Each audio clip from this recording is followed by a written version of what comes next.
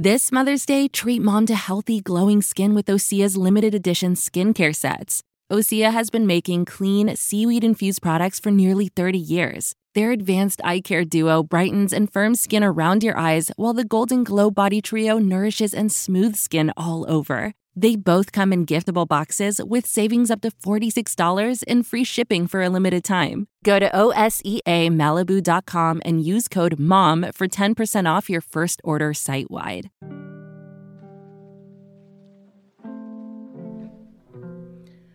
So the general state of affairs here in the States has pretty much been a complete shit show for about the last 7 months. There were election results that seemed to trickle in over a handful of days, which I had to work very hard not to obsess over. There's a global pandemic, which has moved most of life's activity indoors and has significantly limited physical interaction. And then we've added a racial uprising on top of that.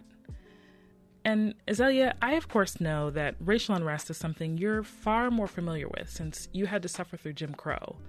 But life has been especially exhausting for those of us with brown skin as of late.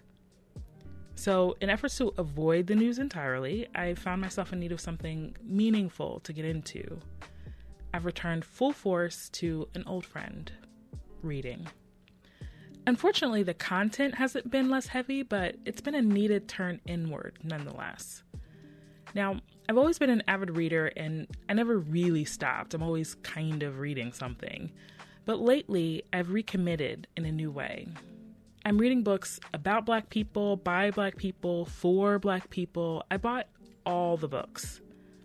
I bought Prayers for Dark People by W.E. Du Bois, No You Shut Up by Simone Sanders, Stamped from the Beginning by Ibrahim Kendi, Black Feminist Thought by Patricia Hill Collins, Sisters of the Yam by Bell Hooks.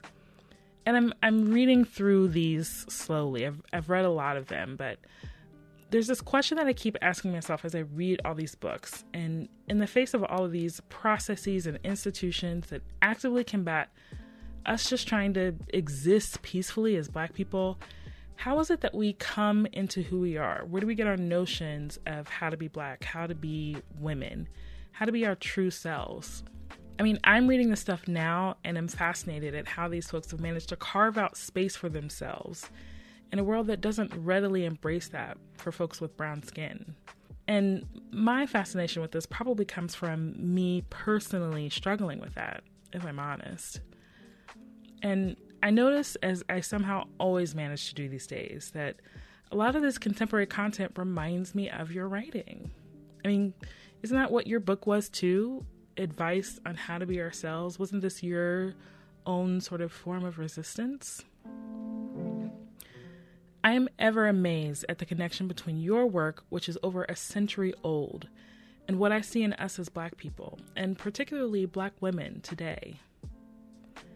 Hi Azalea, it's me, Aselica, and I'm back for season 2. This is The Color Girl Beautiful, a heartfelt letter from one generation of Black women creating their own identity to another. I'm going to go over a few reminders. These are just things that I always say to people. Morgan Jerkins is a Black woman who's shared some of her journey to identity in the form of her writing. She's this amazing author whose work, if I'm honest, I am slightly obsessed with. I've read both of her books, This Will Be My Undoing and Wandering in Strange Lands, within a week of one another. And I've already pre-ordered her third, Call Baby, which comes out next spring. She is unapologetic and honest about all of who she is, and I respect that about her. Thank you so much for meeting with me. This is super exciting. Oh my God. Thank you so much. I think what fascinates me is how Morgan has sort of laid out her journey of growth in her writing. She starts with coming into her own as a young woman in her first book, This Will Be My Undoing. And in her most recent book, she digs deep into ideas about Blackness and her own Black history and Wandering in Strange Lands. I talked with her about her writing and some of the ways she was raised to perceive herself as a young Black woman. These perceptions were largely positive and generally stemmed from her experiences within her own circles of family and church.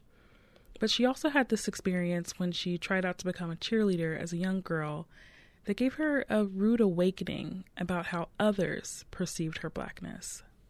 I knew that I was Black in the sense that everybody around me was different shades of brown. Most of the Blackness that I knew of was deeply ingrained in church. I grew up Pentecostal. It was deeply ingrained in our dialect. So I knew that in terms of the distinctions. And I remember me and a friend of mine who was another girl of color, but she was Filipina. We were having an argument. I don't even remember what it was about, but one of the things that she said was that, you know why you didn't make the team is because monkeys like you don't make the team.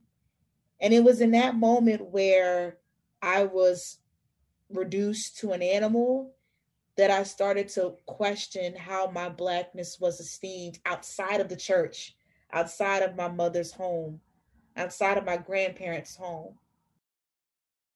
It's one of those things where, like, if you just let a seed germinate, it's going to get bigger and bigger.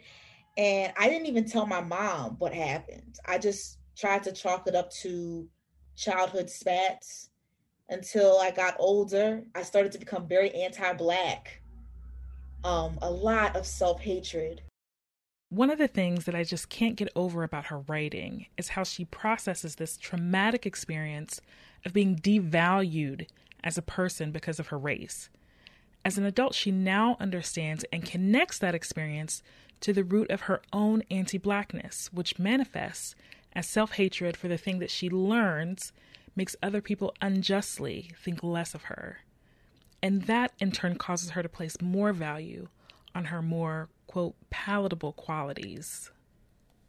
Oh man, as a teenager, thinking that I was better because I had lighter skin, thinking that I was better because I spoke the Queen's English, thinking that I was better because I was in honors and advanced placement classes, thinking that I was better because I wore certain clothes, because I thought that the more that I assimilated and played by the rules, then I'd be better off.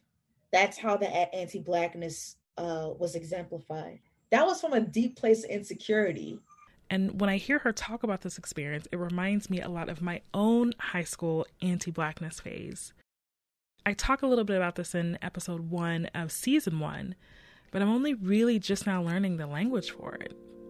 And reading her work has helped me to understand my own experiences a little better.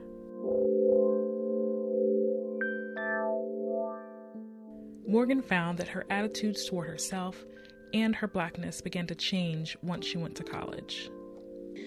Ironically, I didn't go to an HBCU, I went to Princeton, but it was because of that hyper exclusive place that I really found my people.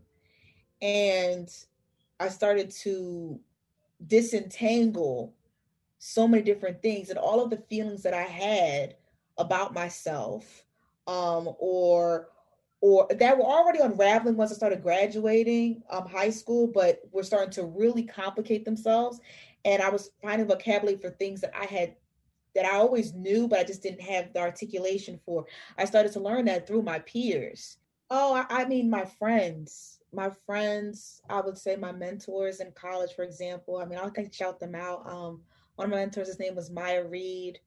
Another one's name is Janae Jackson, Elizabeth Cook, Maria Hakeem, Jay Jones. These are people that I list in my acknowledgement sections.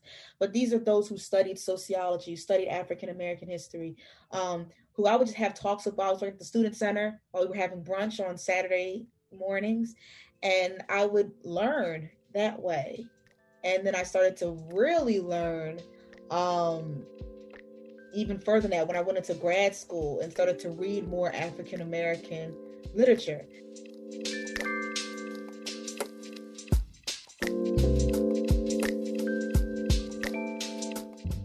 It definitely made me be more cognizant. And this goes from reading scholars, Black women scholars like Tracy McMillan Kodum, Patricia Hill Collins, Bell Hooks, Jamila Lemieux.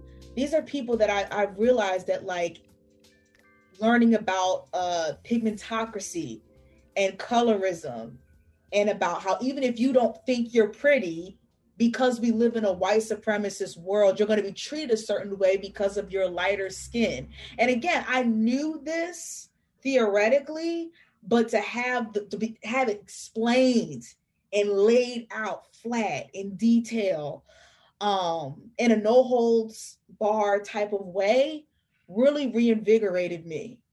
And it made a lot of sense. And it made me realize that, whatever I go through has broader implications. Morgan took her experiences of growth and learning from mentors and peers and her mistakes and stumbling along the way and poured them all into her writing.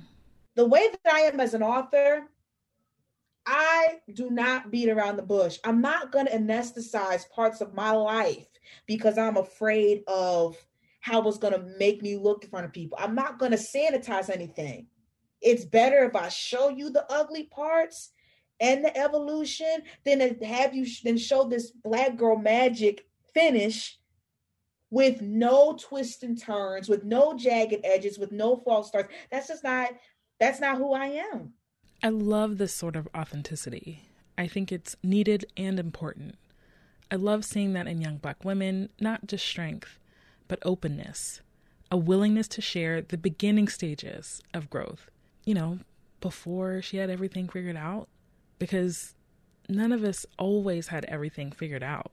That's the thing. And I tell people all the time, good for you if you grew up as a Black girl on American soil and never doubted who you are, never was insecure about who you were, your race or your gender, or race and gender. But that's not my story. I'm grown. I've gone to therapy. I've been humbled in public and in private. And I work like I said, I'm a senior editor at a digital magazine for women of color. I uplift other women of color who do and do not look like me, and do not have the privileges that I had on a daily basis. And so when we have these conversations about accountability, when we have these conversations of growth, are we allowing ourselves and other Black women to talk about what we were like as girls and how we've grown? Because if we're not, I personally believe that we're just reifying white supremacy. We're treating ourselves as static beings who don't make mistakes and who don't learn from them. And I have no shame in saying it over and over and over again, because somebody needs to hear it. Somebody just can't look at me and say, well, yeah, she got here, but let me tell you about the ugly parts. Let me tell you about who I was then. And that's why I said at the end of the chapter, I hope that when people read the book, that they see it as an introduction or maybe an addition to other Black women's literature that they've been reading. But I cannot speak for other Black women, and I will not do it. I like to make people think, consider this other side. Have you thought about this? Not in a way that, obviously there's certain things I'm not going to say consider another side to. Anything bigoted, fascistic, of course, I have boundaries. But otherwise, I'm like, I like to provoke in the sense that I'm not trying to do it in a trollish way, but to consider other things. And if we respond really strongly to one side or the other, why is that? How about we interrogate that? Again, I love Russian literature, and a famous Russian literature critic, his name was Mikhail Bakhtin. One of the things that he agreed with is that, the unfinalizability of a human being, which means that we're never fully complete. And I believe in that. I believe that basically in layman's terms, if you are alive, you're evolving, you're changing. That helps me because, thinking about as a Black woman, people always trying to pin me down to something, whether it's stereotypes, tropes. I want to evade all of it. I want to slip through the cracks of all of it. Morgan is brutally honest about her growth story, and she's serious about self-care in a way that takes that growth into account. Be kind to yourself. Like, seriously, be kind to yourself. Be kind to yourself is like, when you have these feelings, don't be like, why are you having these feelings? Or why are you so vulnerable? And stop crying, or like, stop doing these things. It's like, let yourself feel. Because one of these days, that levee is going to break. So I always try to tell people to be kinder to yourself, rest up, journal, do whatever you can to get that movement, working out, and give yourself time. There have been many times where I wish, I wish I knew this sooner. Like, I wish I was back in college and I had even just a fifth of the self-esteem that I have now. I wish I would have went through college like that. So always remember that I always try to tell myself I'm on my way. Like, I am right where I need to be. And that no moment in my life is squandered. And full circle moments happen all the time, subtly and majestically. You are coming into yourself as you speak. You may not see it because it's not a big bang, but it's happening. So give yourself space for that. There's this one line in your book that I've remembered ever since I read it. You say, "A woman's life is what she makes it." And I love that. I want to be the type of woman who creates the life that she wants for herself. When I read Morgan's work and the work of women like her, I see these women as defying gravity. And I need those examples, those reminders, because trust me, I have not arrived. Every day I'm striving to be my whole self, to be authentic. I'm striving for growth, even when it's not pretty, or I haven't done it right, or I screw things up, which happens all the time. I am trying. But I'm grateful for the stories and writing and work of Black women like Morgan who encourage me to keep at it. For season 2, I want to tell you about more women like Morgan who have their eyes set on how they want to exist in the world. There are hundreds of thousands of these women out here thriving, growing, being their whole selves, but I want to tell you about just a few of the ones that I've encountered. Women who are a lot like you. Okay, you ready? Here we go.